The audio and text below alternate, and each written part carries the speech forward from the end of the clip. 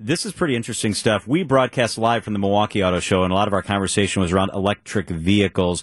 Mike Dobuski is with us, ABC News technology reporter, who's at the New York Auto Show. Is that the focus there, Mike, EV? It certainly is, John. Yeah. So yesterday, the World Car of the Year awards were announced, which they do every year here at the New York International Auto Show.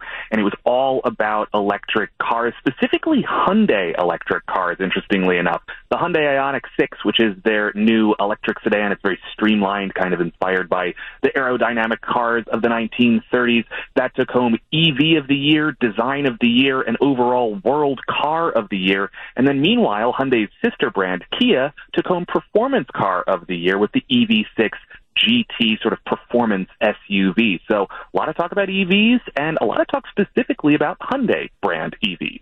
Is there any surprise, Mike, though, that these are two brands that have just been in the hot seat in the news in Milwaukee in particular?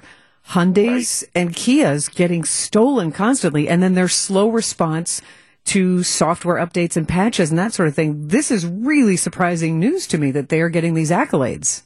Right. Problems with the ignition systems in those cars, making it a little bit easier for them to steal, and those incidents going viral on TikTok certainly hangs over all these awards that Hyundai is taking home.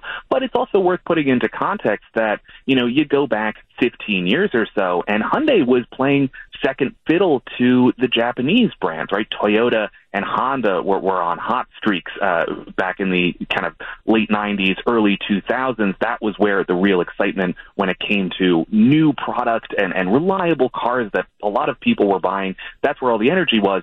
Now, the Korean brands have started to move into that position as well. And, of course, these negative headlines about them being stolen, particularly where you guys are, is coming at exactly the wrong moment from a brand perspective for these companies. So, it's definitely something for them to balance. So, Mike, when it comes to EV vehicles, and we saw this at the Milwaukee Auto Show, they roll out these beautiful, like the new electric Ram pickup truck that's all pimped out and decked out, but you can't get these vehicles by and large yet. Are we getting better or closer to actually having availability for some of the really cool stuff that they put on TV and roll out into showrooms?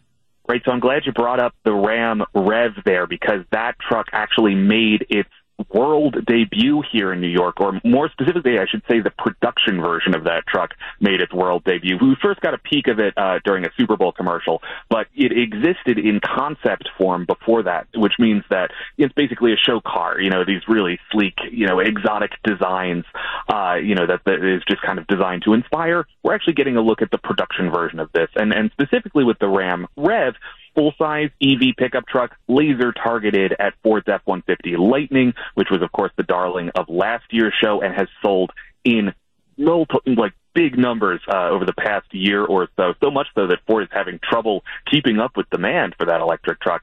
And Ram seemingly making a numbers argument with this one, up to 500 miles of range for this EV pickup truck, which is more than 100 miles, more than 150 miles, more than what the Lightning can do in top spec. So, an interesting argument from Ram here, but a big number that we don't know is the price, and that will come a little bit closer to when it hits the road, probably next year sometime.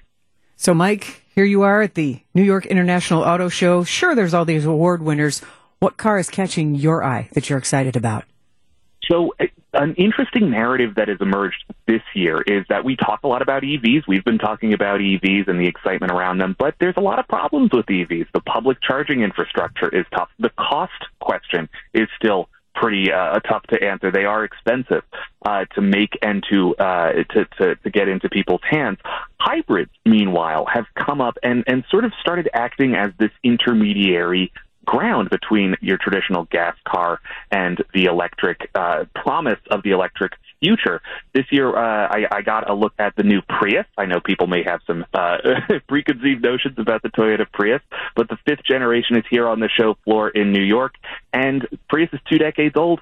Finally, they've decided to design it in a way that is kind of exciting. It has this really sleek new design. They say they were inspired by two-door coupes, and it really does show, and it's coming at a moment when the Prius kind of needs some freshening up.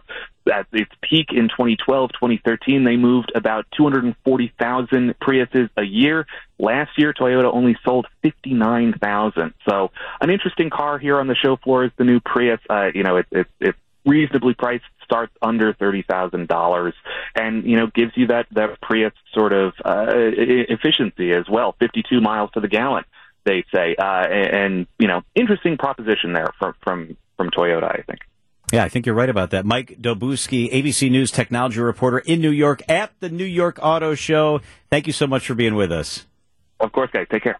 I still have so many questions about electric. The cost aside, I want to be able to drive as far as I can drive and then just stop and get gas and go again. With the electric, you can't do that. You just can't do that. If I drive to South Carolina or Mount Rushmore, I can't get there as fast. Maybe they'll be able to double up the batteries. Maybe just like we can customize a car, maybe there's ways to customize an electric vehicle in the future. I would think rapid chargers, that's got to be on the horizon here, right? If you can literally pull off and charge in 10 minutes, right? I mean, get yourself 300 more miles. Yep. I think that would. The problem is there's not I think that might be a solution, but there's not the infrastructure for that right now. Not yet. You're right. I mean, hopefully in the future.